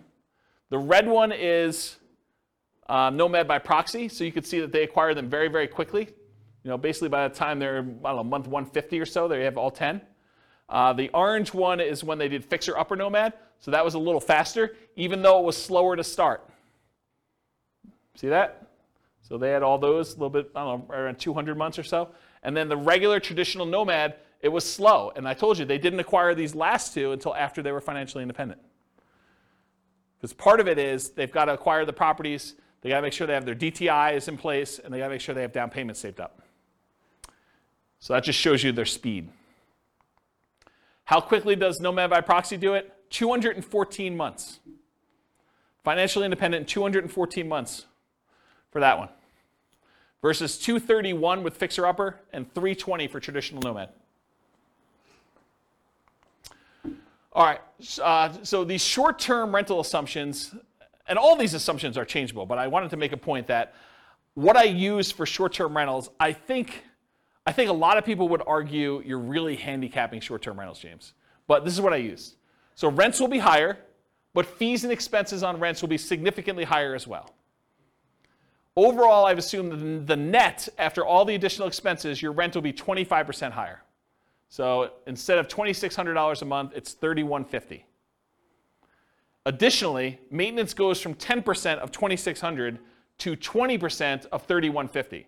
So it goes from $260 a month for maintenance to $630 a month for maintenance. And you may say, James, that's not high enough, or James, that's too low, or James, that's too high. I don't know, whatever you want to say. But the reason I made a separate slide is, you want to change my assumptions, please do. Okay? So the increase, in my opinion, is modest, but it still impacts achieving financial independence. It could be higher or lower. I don't know. I've just sort of made up numbers. I'm not an expert in short-term rentals. All right, so the Nomad to short-term rental is 154 months to financial independence. Yeah, exactly, right? So you go from 320 months for the traditional model all the way down to 154 months for achieving financial independence with Nomad to short-term rental. Retire at 33, is that what we figured out? Retiring at 33. Realize too that this assumes you keep doing that model after financial independence too, right? Because you're basically assuming you're continuing to get that. We could model it and say, once you achieve financial independence, let's go ahead and go to long-term rentals to make this more passive and see how that looks. Or once you get to the point where your long-term rentals would support you at 100% of your minimum target monthly income retirement, then convert it back to long-term rentals and reduce the workload. But otherwise, you're being active, right? This is more like a part entrepreneur business for that. Okay. Nomad with house hacking. So essentially the same as getting a side hustle. I want to stop and make a point about this. If you get a roommate and you're collecting $650 a month from that roommate, mathematically, it's the same as you getting a $650 a month extra job, right? You're just getting extra money coming in. It counts as a side income. So when I model it, I literally model it as an extra income. That you're getting $650 a month as an extra income source. That's how I plug it in. So I just have the income starting at month 33, which is when they buy their first property. Takes them a while to get to the point where they can afford the first property, 33 months. So I have it start at 33. And I ran 3 different scenarios, with 1 roommate, with 2 roommates, and with 3 roommates, just to see how the difference worked out. So with 1 roommate, it's an extra $650 per month. With 2, it's $1,300. With 3, it's $1,950. And then once the year is up, or once they buy their next property and they move out, then they bring these roommates with them, in theory, and they convert the last one to a regular rental getting $2,600 a month. Does that make sense, everybody? Okay. So if you get 1 house hack roommate, it's 263 months to financial independence. If you get 2 house hack roommates, it's 238 months. If you get 3 house hack roommates, it's 214 months. And in this case, once you achieve financial independence, I jettison your roommates. You no longer need them. You just keep living in the house from there on, right? Because once you get there, the income that you were getting from that doesn't count anymore anyway. So I just said, let's just get rid of it. Okay, so you have enough financial independence income sources from the rentals and any money you have in the stock market and whatever else to support your minimum target monthly income in retirement without the extra roommates in house hacking modeling. Okay, any questions on this? This is nice to see, kind of like the comparison. All right, so I just want to remind everyone what this deal is. So traditional Nomad, you buy a home as an owner-occupant, you live there for a year, then you buy a new home, you convert the previous to a rental, and you repeat the process until you reach your financial goals, as many times as you want. With Nomad with lease option exit, you buy a home as an owner-occupant, that's the same. You live there for a year, that's the same. You buy a new home, that's the same. Then you convert the previous to a lease option tenant buyer. That's different. And you replace sold properties with new properties. And you repeat the process, okay? So lease option is different than traditional Nomad because you're putting tenant buyers in there, and then any ones you sell, you take any proceeds you have, and you're at least in one of the variations, you're buying replacement properties with 20% down or 25% down. All right, so here's the challenge with this. If we run this and we don't buy replacement properties, they sell their properties to tenant buyers, and you don't really acquire a bunch of properties, right? You basically get one, and then you live there until you buy the next one, and then 3 or 4, I think it's 3 years later, you sell it off, so you go back down, and then you can buy another one, then you can do this, and it keeps repeating, and you never really get to the point where you own as many properties as you did with other traditional models, because every time you convert it to a rental, in this case a tenant buyer, rent to own, you actually are selling the properties after a period of time. So it's bad in that way. So in the past, I often taught this combined with buying 20 or 25% down payment properties instead of having to wait for all the Nomad ones, right? So this is how they compare. This is regular, what I just showed you over here. This is the same one, versus if you add buying 20% down payment rentals, you end up getting up here and you end up having properties. But there's some buying and selling going on here throughout these transactions, right? So you eventually get to that point where you do that. Yeah, well, I should do a whole new class on this. I mean, this should be a full day seminar, honestly, because it's complicated. There's a lot of stuff going on. So anyway, when you do those, though, buying 10 properties with lease option exits where you're not replacing them with 20% down payment properties, it takes 379 months. It's one of the worst ones. If you do it where you put 5% down, and then when you come up with a 20% down payment, you can also buy those in parallel, it's 441 months. It's even worse. Okay? Now, what's the problem you're solving by doing lease options, though? Having to come up with down payments, right? Because this is a strategy where you don't need to save the down payments anymore. You use lease options to do it. You need to save the first one, but then after that, you're kind of using other things. And again, if we did different assumptions, this could win. This could be the best strategy based on the assumptions we use. Okay. The ultimate real estate agent retirement plan, you're nomading with a real estate license. You're collecting a commission on the property you buy to nomad into. In our modeling, they essentially get an instant 3% commission, meaning instead of 5% down, they're really paying net 2% down plus closing costs. So the way to think about it is they come up with 5%, and then they immediately get rebated back the rest. 3% of that. Not 3% of that, but 3% of the purchase price, so 60%.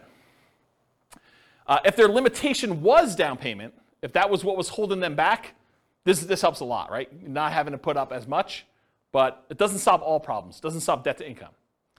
So I plan to teach a whole course on this strategy for those that are interested. If you guys are like, hey, I want to do this whole thing, I probably will do like some type of significant course.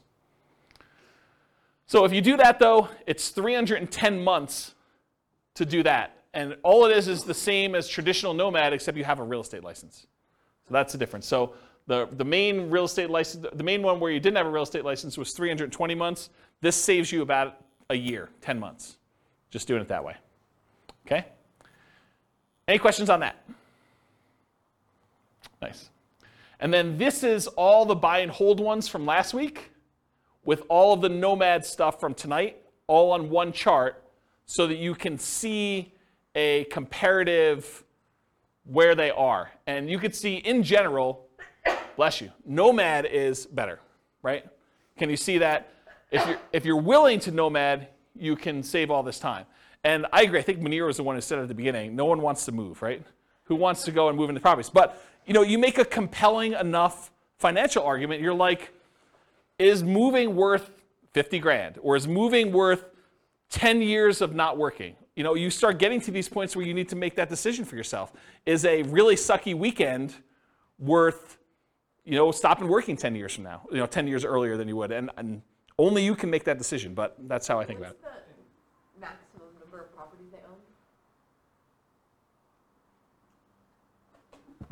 own? What's the maximum number of properties they own, or like what in those cases? I got lost with how many properties they own. It gets confusing. So in most cases, it's 10. There may be a couple that are unusual. Like I think the lease option one where I allow them to buy 20% down rentals as well, I limited the 20% down ones to 10 and also the Nomad ones to 10. So you could technically earn 20, but they don't get there.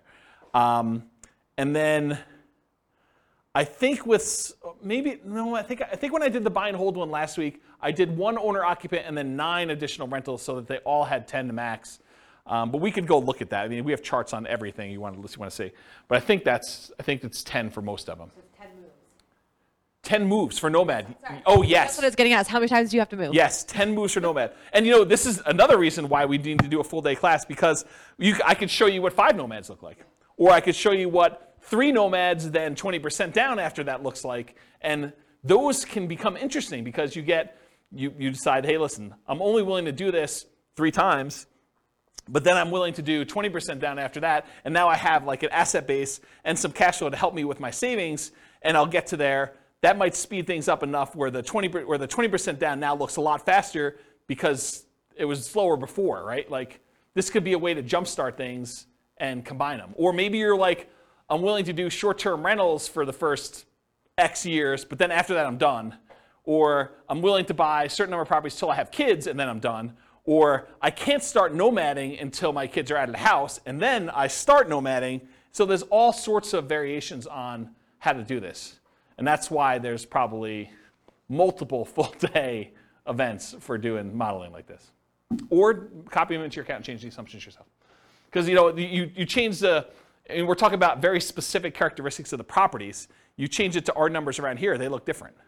You change it to numbers in Greeley, they look different.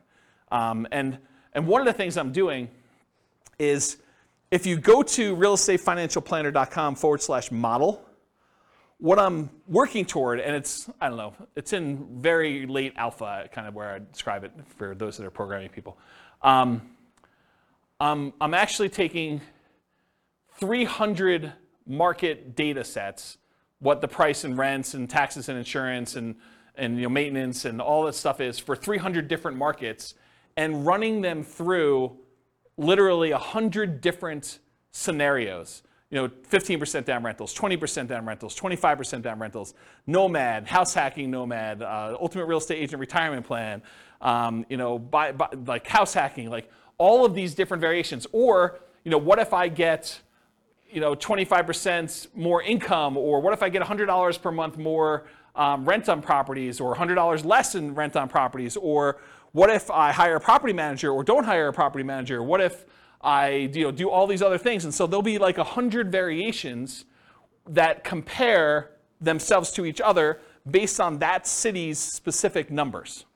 And so that's the thinking behind the podcast for each city is there'll be classes that teach the information so that you understand what's going on, but then you need to look at the, I got distracted with a phone call. You need to look at the actual numbers for that city with all the different variations you have so that you can see the specifics for that city. And then you could still copy them all into your own account to be able to go and see, well, I'm not buying those price houses, or James, you're actually a little off on my city, the number's a little higher. And if I'm off on your city, please let me know, because I can just change it and then click a button and rerun all the scenarios. That's why I'm writing the code to do that. I don't know why I was telling you this story, except there's a lot of variations if you want to do it, and it's specific for each city. I think that's where I was going with that. So, any questions on this? I think there's one slide left.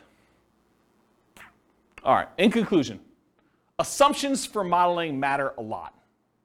right? You change one little thing, it's like the butterfly wings flapping and all that other stuff, right? I mean, you make one little tweak here, and that cascades out over 720 months, and you doing certain things. Should you pay off properties early? Like you could decide to do that too. Or what if you got better than the assumptions I used in the stock market? Or what if you're afraid of the stock market and you're keeping this in savings accounts? All these things matter. And so I think changing all those things can matter a lot.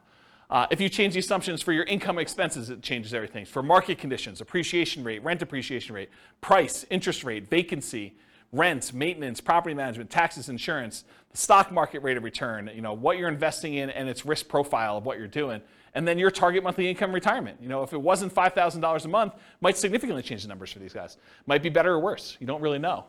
The safe withdrawal rate you use. I mean, if you're using 4% or you're using something much more conservative because you're afraid of stock market stuff and you want to be conservative there, that could limit your ability to achieve financial independence or change the numbers or characteristics.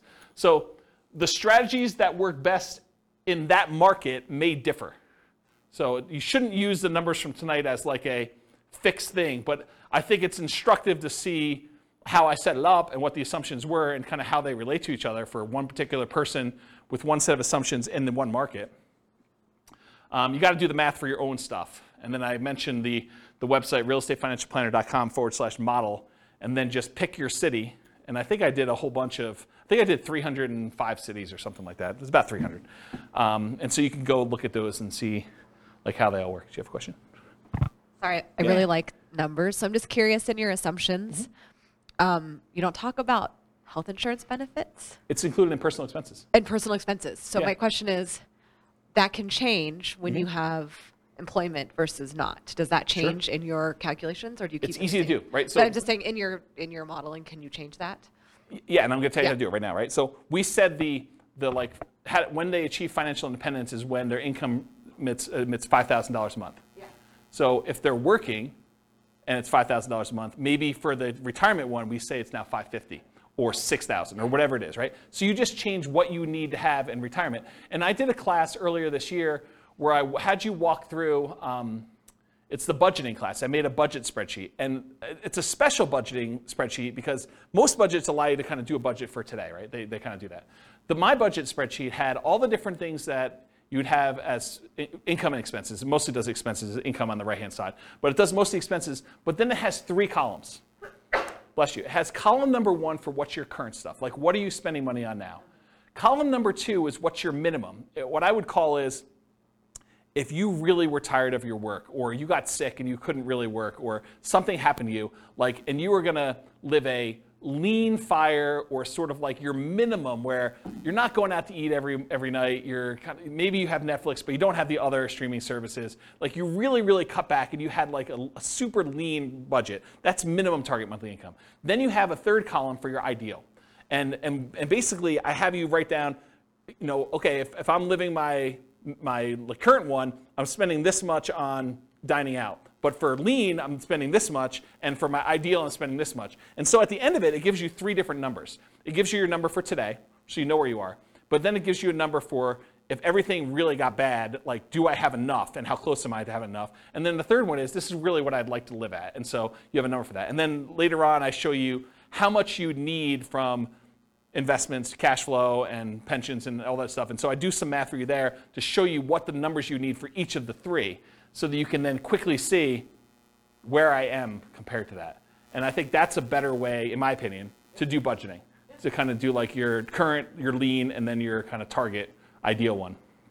But that answers your health insurance question, because when you do the health insurance section down there, you say, this is current. This is if I really had to stop working, or I got to the point where I'm like, I'm done. And then this is, look, if I really want to be living my fat fire or total fire, whatever you want to call it, then this is my number for that. And you can go ahead and budget all 3 ways and see the differences between them. Yeah. So that sort of answers your question about how to do it, right? Totally. Yeah. Okay, cool. Any other questions? That's all I got. Good stuff? Great stuff. Yeah. You're very, very welcome. Yeah, thanks for coming. I do appreciate it. It's good to see you guys. All right, on that note, I will see you all in the future. with home prices up, mortgage interest rates up, and rents up, but not quite enough to counteract the higher prices and interest rates. Cash flow on rental properties in Garland is harder than ever. Book a call with the Real Estate Financial Planner to apply our proprietary 88 strategies to improve cash flow on your rentals. See the show notes for a link to schedule your call and improve your cash flow today. If you're a real estate agent, lender, or professional in Garland that wants to help our real estate investor listeners, consider reaching out to learn about collaboration opportunities with this podcast. We'd love to add more value to our listeners by having you assist our investors buy, sell, and finance their real estate investments. See the show notes to schedule a call to discuss collaboration opportunities.